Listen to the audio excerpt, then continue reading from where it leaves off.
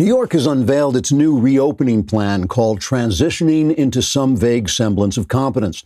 Although the plan is intended to echo Donald Trump's theme of transitioning into greatness, New York officials will not be looking to restore the economy or bring New Yorkers' lives back to normal, but will instead simply aim to stop slaughtering people's grandparents in large numbers while saying indefensibly stupid stuff they have to retract hours later. Governor Andrew Cuomo announced that the Transitioning into Some Vague Semblance of Competence plan will be launched at a large gathering of nursing home residents and Chinese virus sufferers in the hopes that a show of togetherness will ease any hard feelings about that time he forced nursing homes to take the virus sufferers in, thus causing the deaths of thousands. After the launch party and the resulting funerals, New York will have a grand reopening of the subway system, heralded by make-believe music on invisible guitars played by homeless schizophrenics moving from car to car asking passengers for money as the passengers, packed tightly together in the narrow space, try to edge away from the beggars without actually having sex with the person next to them. Restaurants will also be reopened, although each diner will have to sit a minimum of 3 blocks away from their companion unless it's their spouse. Then it's 4 blocks. To facilitate that, restaurants will be allowed to set up tables in the middle of the larger boulevards, although customers will have to clean up after themselves if they should be hit by a bus. In a speech made to the mountain of corpses he keeps seeing in his dreams for some reason, Cuomo said, quote, "It's not enough for New York City to be merely intolerable. We must show the world what the greatest city on earth looks like when it's been misgoverned into the ground," unquote. Cuomo said that for himself, he would continue to wear a mask lest he be recognized and brought to justice. Trigger warning, I'm Andrew Klavan, and this is The Andrew Klavan Show. I feel hunky-dunky, life is tickety-boo. Birds are winging, also singing hunky-dunky-doo. Ship-shaped, tipsy-topsy, the world is zippity-zing. It's a wonderful day, hurrah, hooray! It makes me want to sing. Oh, hurrah, hooray! Oh, hooray, hurrah! All right, I hope you are going on the Andrew Klavan YouTube channel and subscribing. We need you there. We want to bring up the numbers as much as possible, and we're keeping track of your comments. Here is one from Jay Mikulski. I took the Klavan's advice, as I always do, and tried out Ancestry.com and found out that I am part Klavan, which means, of course, I am part God. I wish I didn't find this out because now I ask myself, do I ask myself for advice? Do I pray to myself? That's terrible. I choose not to do that. Instead, go back to seek the true Klavan for all I do in life. Very wise, Jay Mikulski. And of course, I'm not God. I'm a God. That's a very different thing altogether. All right, let's talk about what is happening in Minneapolis. There's no good response to a riot. The violence and looting that tore up the city yesterday in response to the death of George Floyd in police custody is a tragedy. And we all know the routine. We know how it's going to go. There'll now be awful, dishonest behavior by left-wing activists, politicians, and Don Lemon, and there'll be ineffectual responses by the right as we try to marshal facts and figures to dismiss and minimize what clearly is a widespread sense of things in some black communities. There will be speeches about how we must listen to one another, and this idea will be immediately hijacked by lowlifes at the New York Times, so it essentially means we must be lectured to by activists, which accomplishes nothing. Then some clown on the right will make a slightly racist remark, and that will be blown out of proportion to skew the narrative. All this, of course, will be noise hiding the truth of the event, which is this: the rioters have worsened relations between themselves and the police and brought long-lasting economic hardship to their neighborhood.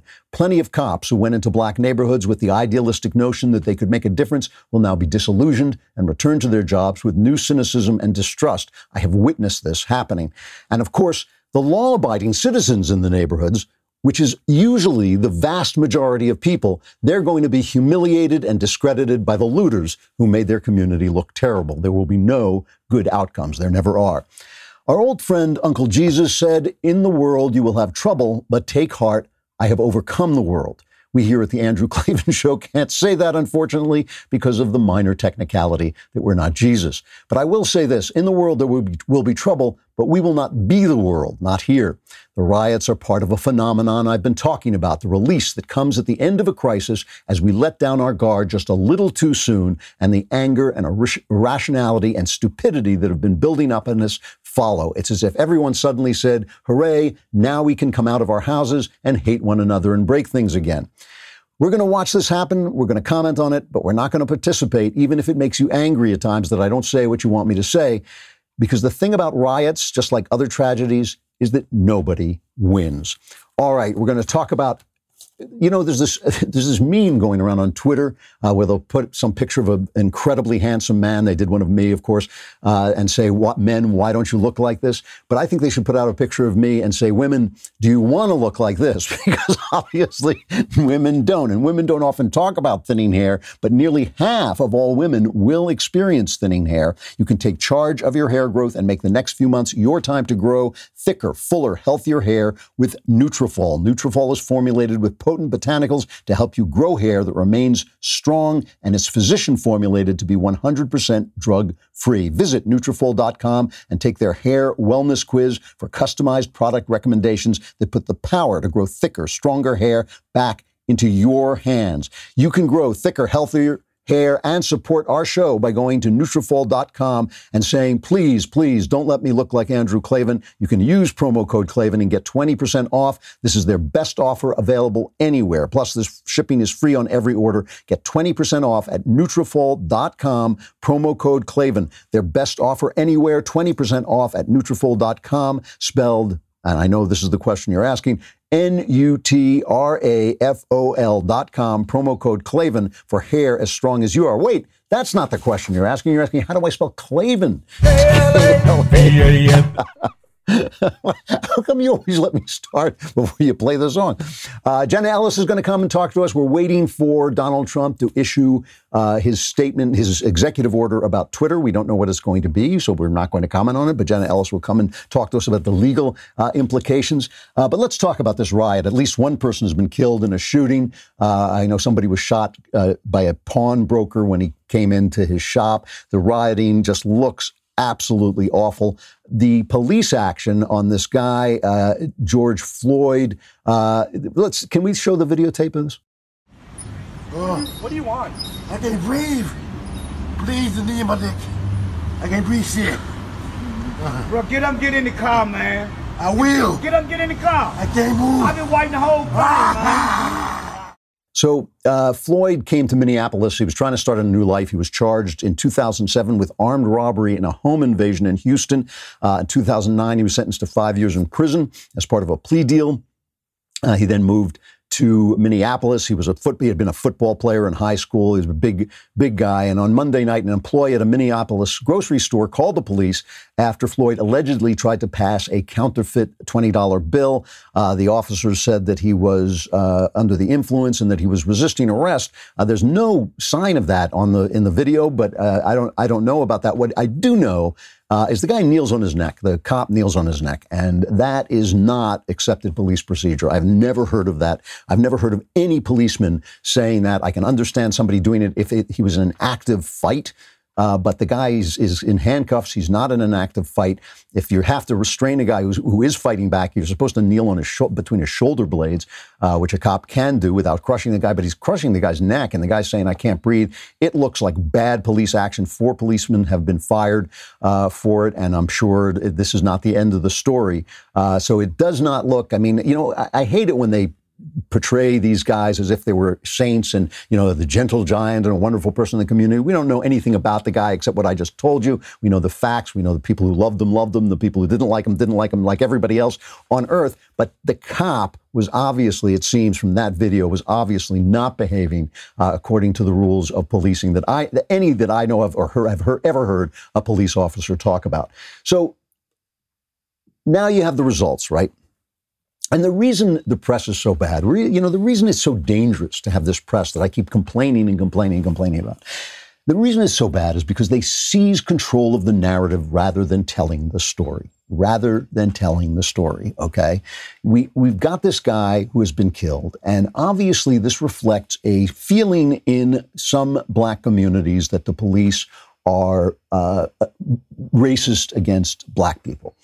Now, you can cite facts and figures about this forever, but I am perfectly willing to stipulate, as I think any sane white person would be, that my dealings with a police officer are going to be different than a black person's dealings with a police officer. That doesn't mean that cops are racist. It may simply be that, I personally would probably blame the fact that so many criminals are black. A disproportionate number of criminals are black. Now, you have to go back past that and find out the reasons for that. But the cop on the street is not a sociologist. The cop on the street is just trying to deal with the situation he has. By the way, nothing I say is meant to forgive this police officer for kneeling on that guy's neck, right? That is not the way a police officer is supposed to behave. So please don't misunderstand that I'm saying anything about that. But what I am saying is that clearly it is not the police officer's job to change the sociology of the country. He can't do that. When it gets to him, what he's seen is more black criminals.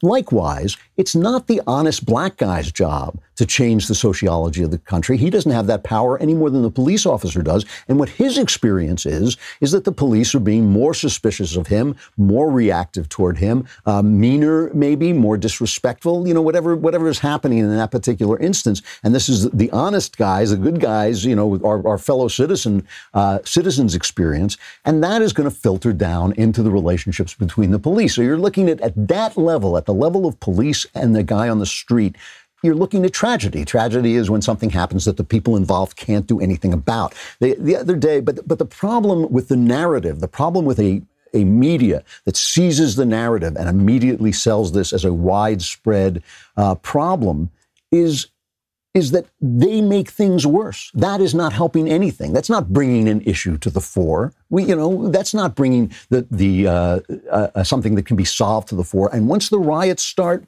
it's all over. Conversation is over. Somebody on Twitter tweeted, just before I came on, they tweeted, boy, things would be really different if white men were being murdered by the police daily. And I thought, yeah, they'd be really different if black men were being murdered by the police daily. That's not what's happening. What is happening is a narrative is being pushed by the media that is feeding into a genuine feeling among black people about their relationships to the police, which probably is realistic, right? Their relations with the police are probably different than white people. And the police are reacting to what their problem is on the ground, right? They're seeing, look, if a cop had an app on his phone that could show criminal intent, he could hold it up and it would bleep every time there was criminal intent. Would he be looking at the color of a person's skin? No, he'd be looking at the app, because most cops don't care about the color of the person's skin. They're just trying to prevent crime. But once you're in a situation, whatever caused it, once you're in a situation where a lot of the crime in your neighborhood or on your beat is being committed by black people, that becomes in your mind. There's nothing you can do about this. There's nothing you can do about it. That makes in your mind black skin a clue, right? It means that is going to set off a little ping in your head that this person may be more likely to commit a crime. These are all things that don't have anything to do with the vast majority of good cops and the vast majority of law-abiding black people, but they bring these two groups into conflict, and then the result is this riot, which just makes everything worse. So now this comes to us, right? Now it comes to the people who talk, the chattering classes, as they call them in England.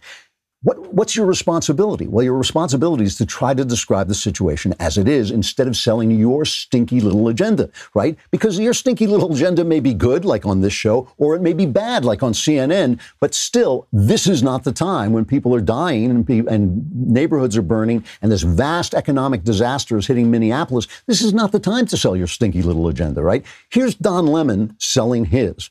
How many more excuses do you need to make before you examine yourself and say, okay, maybe I need to wake up a little bit and take a good long look at what I've been doing.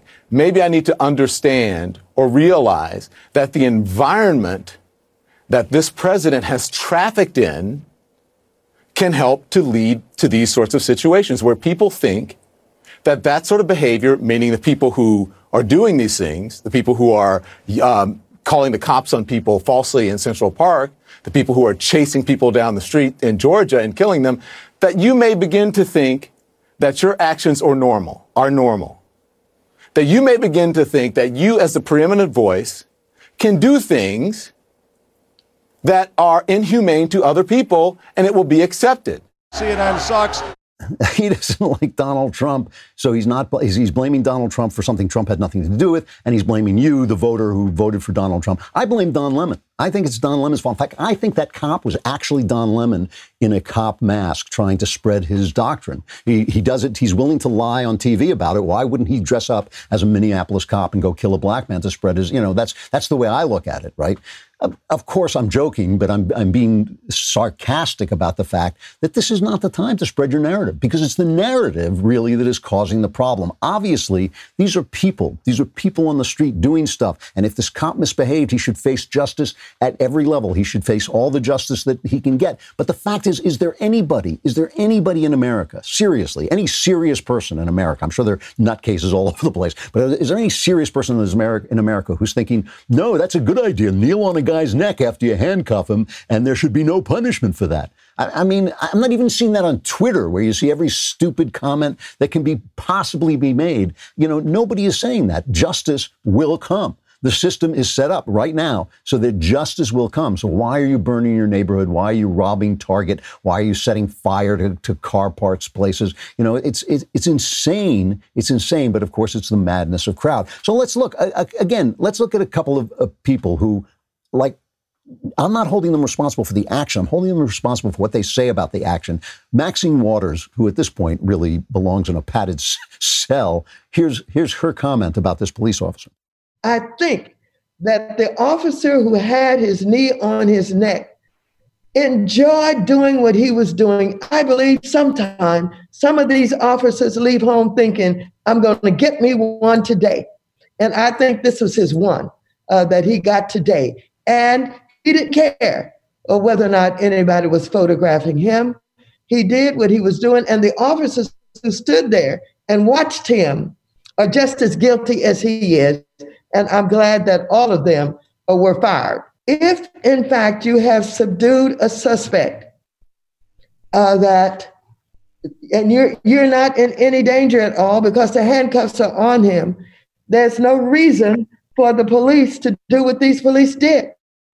So let's say you're a liberal and you're listening to this. I mean, is this really what that neighborhood needs? If it's a high crime neighborhood and they need the police, they need to think that the police are coming out there thinking today I'm going to get me one, which, by the way, if there are psychopaths on police forces who do that, if they are very much in the minority, think about it. You're a police chief. You do not want this to happen. Let's listen to the potted plant, Joe Biden, what his reaction to this was, very much from the Obama playbook. I can't breathe is a tragic reminder that this was not an isolated incident, but a part of an ingrained systemic cycle of injustice that still exists in this country. It cuts at the very heart of our sacred beliefs that all Americans are equal in rights and in dignity. And it sends a very clear message to the black community and black lives that are under threat every single day. So there's 800,000 police officers in America. The only other incident he can come up with is 5 years ago. He connects these two incidents from 5 years apart, 800,000 cops. 2 incidents in 5 years, and that's a systematic pattern.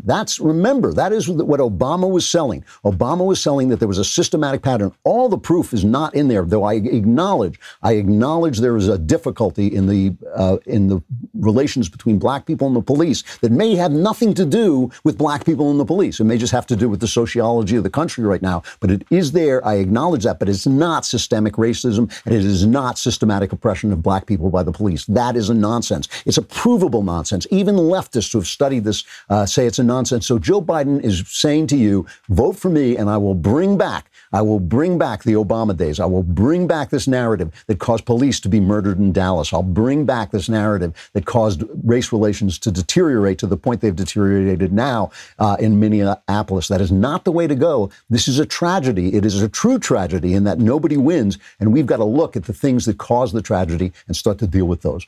All right, let us talk about one of our favorite sponsors, RockAuto.com. And of course, it's not just our favorite sponsor because they do such a good job supplying auto parts from your home. It's one of our favorite sponsors because we just love saying RockAuto.com. Who could not? Who could not? You wake up in the morning, you go out, you turn the key to your car, it doesn't start, you know you need a part, so you get in your car and pretend to drive to the auto parts store. No, that's not going to work because your car is not running. It makes no sense. So go to your computer and go on RockAuto.com rockauto.com. And while you're doing it, you get to say, I'm going on, when your wife says, what are you doing? You say, I'm going on rockauto.com, which really will get her going. Rockauto.com is a family business serving auto parts customers online for 20 years. Go to rockauto.com to shop for auto and body parts from hundreds of manufacturers. And best of all, prices at rockauto.com are always reliably low, and they're the same for professionals and do-it-yourselfers. Go to rockauto.com right now and see all the parts available for your car or truck. Write Klavan and use the same tone of voice, okay? It's Klavan in there. How did you hear about us box, so they know we sent you. And also that little box next door that says, how do you spell Klavan? There are no easing Klavan. There are no ease in there are no ease in Klavan. Just make it look this incredibly easy. All of this, I really do believe, I sincerely believe, is part of this phenomenon that we're seeing, which is that the lockdown is ending. The Chinese flu lockdown is ending, whether Andrew Cuomo wants it to or not, whether Uber Stormfuhrer Gretchen Whitmer in Michigan wants it to or not, it's ending. People are coming out. 20-year-olds are not going to stay indoors for 3 months. They're going to play games. They're going to date. They're going to go to bars. And they've got a 0% chance of dying from the Chinese flu. So why shouldn't they do it? And they're going to do it, and it's going to happen. And as we come out, as I said before, as I've said all week, and I think it's worth repeating because I think it's going to be a nationwide phenomenon, we start to do stupid stuff because we let down our guard. We think to ourselves, I got to get through this crisis. I'm going to hold myself together. I'm going to have good habits. I'm going to do the thing that I have to do. I'm going to keep my mind right. And then it's like the door opens a crack and it's like, I'm going to go insane because I've been holding all that stuff down for all this time. And that's what's happening. And I think that's what happened with Twitter. I think that is what happened with Twitter. As I said, we're waiting for Donald Trump to come out with an executive order in regards to social media. And it's hilarious. Everybody's already commenting on how it's not going to work or how it is going to work or how nobody knows what it is yet. So I can't comment on that. However, the one thing I have to say is Twitter clearly stepped on their own feet. I mean, this is a genuine mistake that they made. Trump has been going after Joe Scarborough. We had a really interesting discussion on the backstage thing last night. A fair disagreement between me and Jeremy and Ben when we were talking about criticizing Trump. And I criticized Trump for going after Joe Scarborough, first because I think it's wrong to accuse a man of murder without any evidence whatsoever, but secondly because I think it's bad politics. And that's the thing. And Ben and I agree on this. I think Jeremy probably agrees too. I want Trump to win, so I don't like it when he makes political mistakes. I think this is a political mistake. But Jeremy and Ben were saying we criticize our side more because we like our side more and we want them to do better and we have no control over the other side. And Ben compared it to his children, saying if two children do something wrong and one of them is his child, he's going to punish his child, not the other child, because he has control over his child. I don't think that that's a good metaphor, and I disagree with this. I mean, I think a better metaphor is that politics is more like a fist fight. It's more like a brawl. And you want to be on the right side of a brawl. You don't want to be on a bad guy in a brawl. But once you know you're on the right side, and the brawl has begun, you got to fight the brawl. So no, if one guy picks up a fight and my friend Jeremy picks up an iron pipe, and my friend Jeremy picks up an iron pipe, I don't turn to Jeremy and say, I hold you to a higher standard because you're my pal. I say, have you got an extra iron pipe? And I think that's why me, and I think Knowles agrees with this, that's why we don't criticize Trump in the same way we criticize the left, because I think Trump is doing the right thing. And he is an eccentric guy, and he does outlandish stuff sometimes. And with Scarborough, he did something I thought was really wrong, both politically and morally.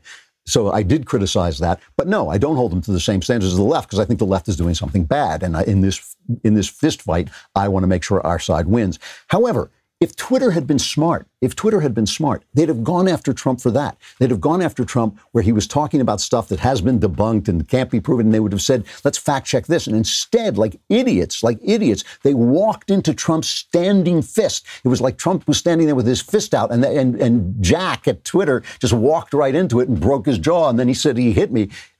Trump put out a completely legitimate tweet about the fact that there is more of a chance for fraud in mail-in votes. I mean, logically, if the Wall Street Journal said this today, if you break the chain of custody between the voter and the ballot box, logically that increases the opportunity for shenanigans, right? And it's an opinion whether it will or not, obviously, but there's no fact-checking Donald Trump's opinion on Twitter. That's absurd. By the way, here's Debbie Wasserman Schultz, Democrat congressman, former chairman of the DNC.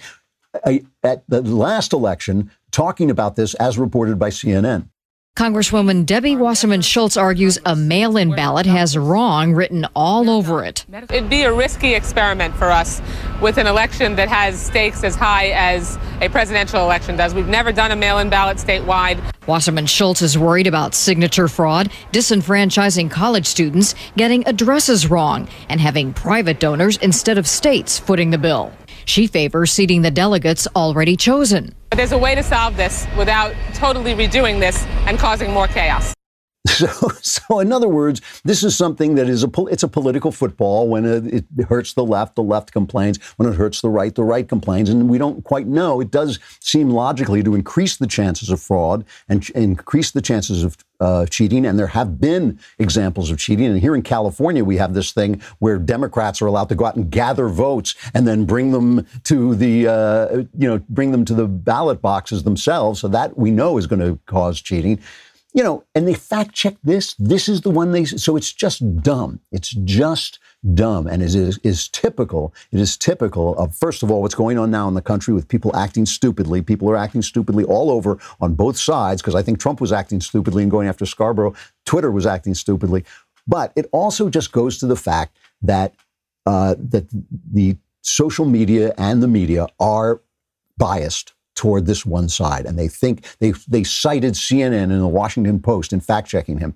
So here's Jack came out when, we noted yesterday that Yoel Roth, who is the head of Twitter's site integrity, has called Trump and his team Nazis. He has called, flyover country, as he called it. He said they voted for a fascist. He's the guy who's making these decisions. So people went after him, and Jack, the head of Twitter, what's Jack's last name? I just went out of my head, but remind me when you get a chance. But he just calls himself @Jack. He just calls it Jack Dorsey. That's right. Thank you. He calls himself @Jack on the site. He tweets out, "Fact check. There is someone ultimately accountable to our actions as a company, and that's me. Please leave our employees out of this." Well, as if, Jack. I mean, come on. Your head of site integrity is calling Trump a Nazi, and then you fact-check something on Trump, the president of the United States. You fact-check him on something that isn't even a fact. It's just an opinion. It's absurd. It was a tremendous tactical error. And again, I attribute it to the fact that everybody's acting a little nuts. Then Mark Zuckerberg comes out from Facebook, and he says, no, this is the wrong way to go.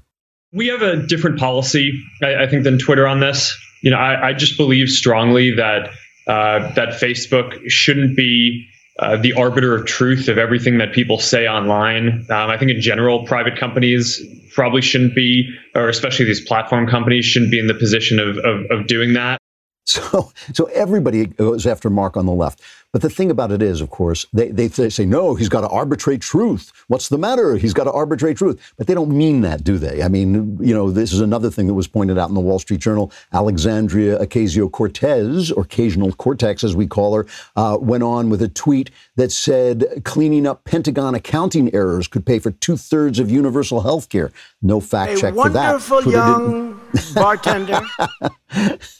Twitter didn't verify when the leaders of Iran, when they started posting their terrorist stuff, they didn't fact check Bernie Sanders when he said Medicare for all will cost substantially less than the status quo. I mean, all those things could be fact checked in the same way, but they don't do it. And people do not mean, the left does not mean that they want more fact-checking. They mean they want the right silence. And they cannot. It's an amazing thing. They cannot get it through their head. They cannot get it through their head that their point of view is just a point of view. I mean, I know my point of view is a point of view. I defend it. I think it's the best point of view. I truly do. But I don't think other people should be silenced because they disagree with me. I mean, it would be, let's face it, be a better world. But I don't want people silenced because they disagree with me, because I want my free speech, and you can't have free speech for me and free speech and not free speech for thee.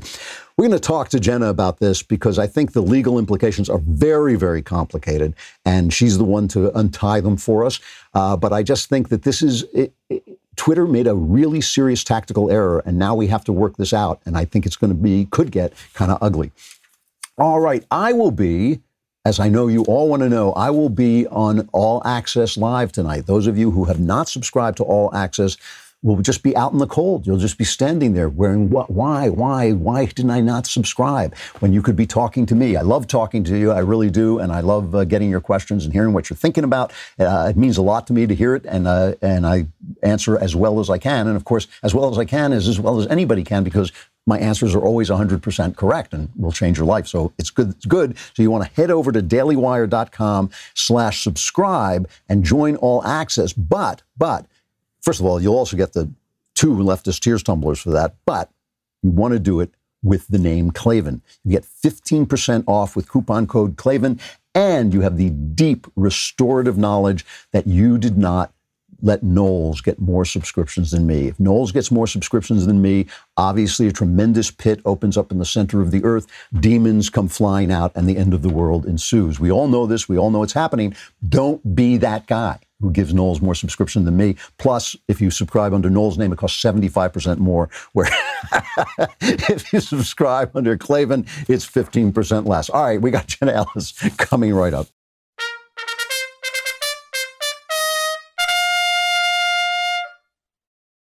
All right. Do I have to introduce Jenna Ellis? I mean, at this point, everybody on earth knows she is the secret president of the United States. She is also the senior legal advisor to the Trump campaign. That's her cover. Her cover is senior legal advisor to the Trump campaign. That's how she governs from behind the scenes. She's the author of The Legal Basis for a Moral Constitution and one of our favorite guests because she always straightens us out on things. How you doing, Jenna? It's great to see you.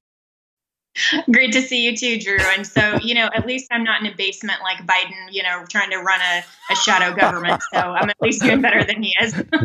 my favorite, my 2 favorite things are one when he comes out with not just the gigantic mask that covers the whole bottom half of his face, but the sunglasses too. So he's just a complete, we don't even know it's him anymore. And I also love the fact that he made that his Twitter avatar, because I know that your avatar can spread the disease to other avatars.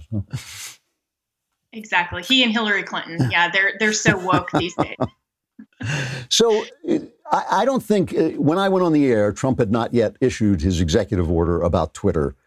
Do you have any guess about what he could possibly say to deal with the fact that it's an unfair site? It's not a balanced site. But do you have any idea what he could possibly say that would be legal?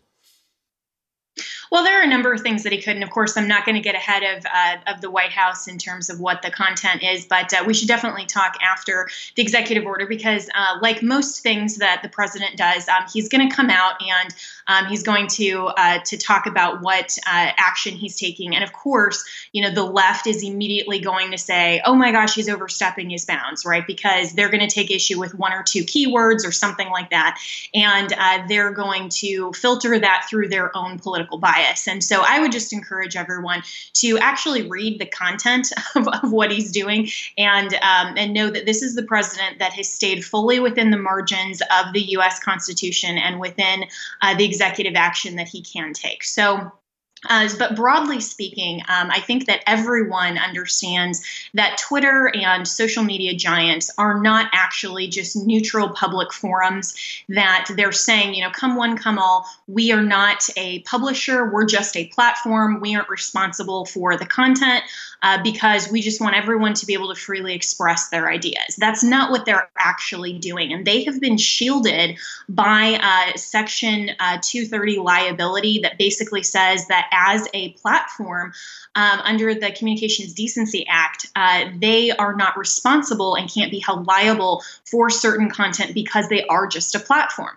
But now we're seeing Twitter actually actively engage and step in and say, we want to curate content and we want to put this ridiculous flag under the auspices of fact checking on the president of the United States to try to manipulate the American public and viewers into believing that somehow that content needed to be fact checked. And they put that flag on really to just generate content and users to look at a different bias and a reaction to election laws. And that is really interesting, Drew, that Twitter chose that particular tweet thread to put their fact check flag on when there was absolutely no reason except a bias toward changing election laws heading into 2020. If that's not election manipulation, I don't know what is.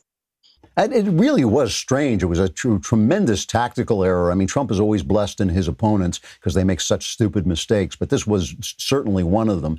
So I'm trying to process this radical idea you have that we should first gather information before we have an opinion.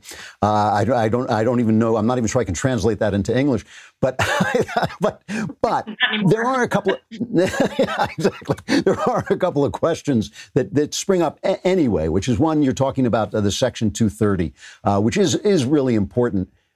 But it is part of the law, right? An executive action can't just cancel that out.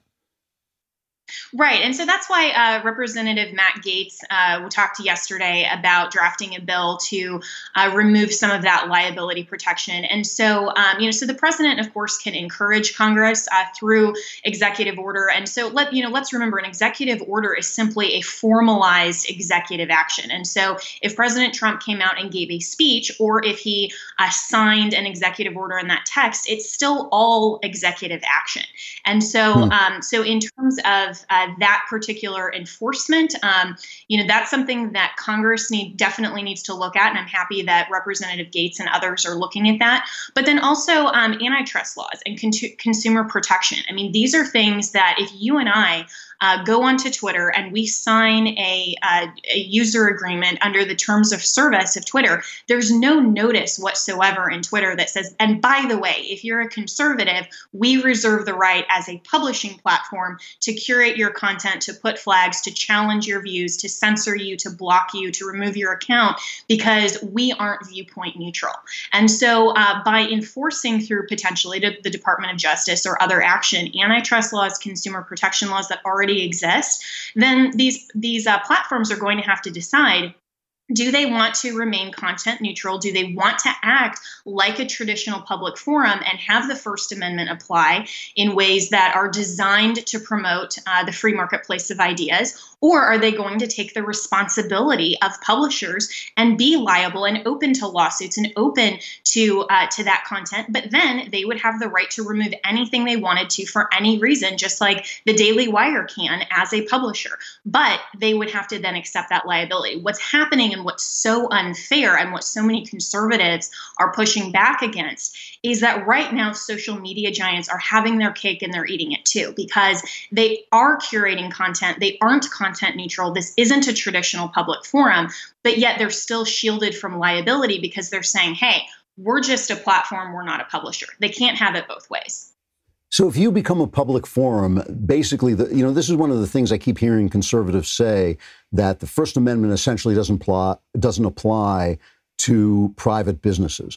And that seems to me to be a false legalism, because it just seems to me logical if this is the way we communicate now. I mean, if somebody came on my phone call and said, oh, by the way, what your grandma is telling you isn't true, I would consider that a violation of my rights. And it seems to me there's something very similar to this. It does seem to me that these guys are in a First Amendment arena. Am I wrong about that? Well, so in the example that you just gave, if somebody came on your phone and said something that was false, then if that was defamation and it was communicated to a third party, then the person Just a sec. What I was saying was, if they interrupted my phone call to fact check my grandmother on the phone, it would be an intrusion. She should be able to say whatever she wants. Right. And so, so in that context, and sorry, I misunderstood your hypothetical. If let's say that, your carrier came onto your phone and they suddenly interfered and, Verizon or AT&T put a flag on a text message thread that you and I are sharing and are like, wait a second, fact check Jenna, then they're now inserting themselves into the dialogue and they're actually acting more as a curator of that content. But of course, our communications platforms on our cell phones, they're just a public utility, and that's how the law recognizes them. And so we have freedom of speech and we have privacy in the content of our communications on our cell phones, because the law recognizes that we need that vehicle in order to communicate in the 21st century. And so I think it would be a lot more wise. And of course, I'm not a lawyer for Twitter, and Jack's tweets, it seems like he needs to get some better lawyers on Twitter to, maybe curate his own content there. But if I'm looking at this as a social media giant, is their bias and their insertion of themselves into the conversation more important than shielding themselves from liability and saying, you know what, in the 21st century, we recognize that these platforms are so important to the free marketplace of ideas. We don't want to be arbiters of truth. I think that Facebook's perspective on that front was actually a lot better than what Twitter seems to be doing. Yeah. Yeah, me too. Recently something happened to you that really, it kind of got my goat, but I just want to ask you about it. CNN, was it CNN that came after you? Someone came after you using some comments that you made that expressed traditional Christian beliefs about homosexuality, basically portraying you, as they always do, as a hater, and basically trying to get you canceled, trying to get you thrown off all the various interview platforms where you appear. How worried are you about that?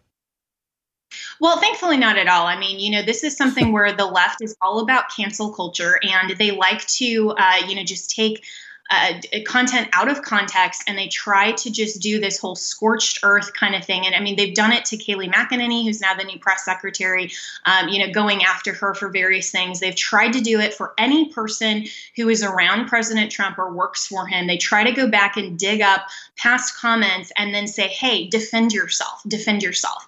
Well, that's not actually my obligation. I don't have to answer to CNN. I don't work for them. And so, this type of thing, it would be great if people would actually recognize and go learn for themselves what the whole breadth of the Christian worldview is. I'm unapologetically a Christian, but I also don't allow CNN to speak for me as far as what their view of what my Christianity is and their view of what I've said. So they took a lot of those statements and then that conclusion out of context completely. But thankfully, the president and the campaign love the work that I'm doing. They understand that this is the same thing that CNN has been trying to do to the president himself for 3.5 years, is this whole notion of cancel culture. And so I think that it's kind of an old hat. They're crying wolf at this point to say, oh no, something that, we're taking out of context from 4 years ago, we're now going to suddenly make this a big deal. So I'm thankful that, my relationships are still intact and that, people look at this, they see it for what it is. Yeah, it is amazing, and I'm glad that you negotiated your way through it. It is amazing to see news agencies trying to silence people giving opinions instead of basically reporting on the opinions that are out there. Jenna, it's always great to see you. That was really helpful, and I appreciate it. And again, continue. You're doing a great job running the country, and we know that Trump is just a front for you, but you're doing great. Thanks, Ster. And you know what? If CNN ever wants to have me on, I tweeted Jake Tapper and said, if you really want to talk about the Christian worldview, not just cancel culture, have me on. And guess what? Crickets from their end. So, I'm just saying, because I know that you get all of your conservative information from Andrew Klavan. So I know you're watching this. And if you want to have me on, open invitation still. Thanks, Ster. Thanks a lot, Jenna. All right, a final reflection. Steven Pinker had this comment. I don't know if this was just a tweet. I've read a bunch of his books, actually. I've read, 3 or 4 of his books. And his latest one is called Enlightenment Now. And it makes the argument, which I actually don't think is a very good argument, that things are always getting better and just getting better and better. And what we need to do is we need to stick with the experts, stick with the science, stick with breaking away from religion and all this stuff that is dragging us down into the Middle Ages and all this. And obviously, I don't agree with that. And there were lots of reasons. I wrote a piece for City Journal called Can We Believe, where you can see some of my comments about it. But I take him as a man of goodwill. I do believe things are better than they've ever been. I love science, and I love all the technology that we have and all the wonderful things that it's accomplished. And I don't think that is out of keeping with the work of God. In fact, I think it was predicted by God, and I think it was partially formed by the fact that we were Christians and had a mindset that basically thought that God worked in a way that our rationality could understand. I mean, I think that was part of where the scientific mindset came from. So he now posts, they're talking about the idea that those of us who believe the economy should reopen and that we should take some risks with our health in order to get back into work, stop the suicide, stop the despair, stop the destruction of dreams, stop the unemployment, which reached 40 million today, that we believe that, yes, that is worth some risks to our health, that somehow the Washington Post wrote this piece, had this op-ed saying this was because we're evangelicals and we don't take life seriously because we believe in an afterlife. And Steven Pinker wrote, belief in an afterlife is a malignant delusion, since it devalues actual lives and discourages action that would make them longer, safer, and happier. Exhibit A, what's really behind Republicans wanting a swift reopening, evangelicals. I mean, that is an amazingly ignorant thing to say. I mean, a lot of these soldiers, nurses, doctors who risk their lives so that others might live, a lot of them are, in fact, Christians who believe in an afterlife and who are putting something above themselves. Some of them may be atheists who just believe in the common good and are putting that above themselves, but they believe in something above just themselves and just their own lives. And I don't think it's wrong when they risk their lives to save our lives. I don't think it's wrong for us to risk our lives, to live our lives so that their work won't be in vain. And, you know, the belief in an afterlife, for me, is just an actual logical belief. It just seems to me that that is the logical conclusion of the world as I understand it. But it doesn't make me not love my life. In fact, it makes my life better. It makes my life more beautiful and more meaningful to me. It doesn't take away the tragedy of death. It doesn't take away the pain of death or my not wanting to die. It doesn't take away any of that. It just assures me that there is a moral logic beyond the logic that we see, in which the evil often triumph and injustice reigns. And I think that there is a logic to the world and to nature that goes beyond that. And it's just ignorant. And the thing about Pinker is he knows a lot about a lot of stuff, but he's ignorant about theology. I mean, he spent one of his books, he spent like hundreds of pages debunking the idea that there is a ghost in the machine, that the soul is like this little ghost in the machine, which is not what people believe. I mean, that was one theory back in the 17th century that is not really the way people look at their souls. So anyway, I just think this kind of,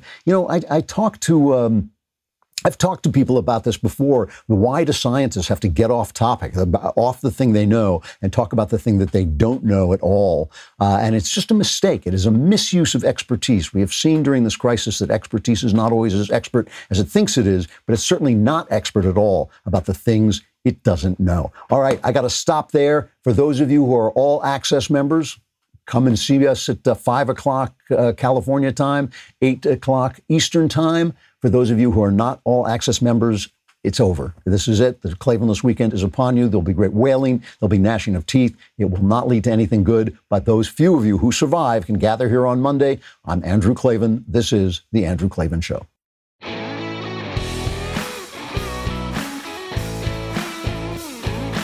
Hey, if you enjoyed this episode, don't forget to subscribe. And if you want to help spread the word, give us a 5-star review and also tell your friends to subscribe too.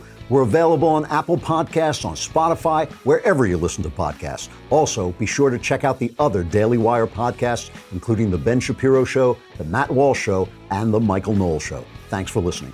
The Andrew Klavan Show is produced by Robert Sterling and directed by Mike Joyner. Executive producer, Jeremy Boring. Technical producer, Austin Stevens. And our supervising producer is Mathis Glover. Assistant director, Pavel Wydowski. Edited by Adam Sayevitz. Audio mixed by Robin Fenderson. Hair and makeup is by Jesua Alvera. Animations are by Cynthia Angulo. Production assistants, McKenna Waters and Ryan Love.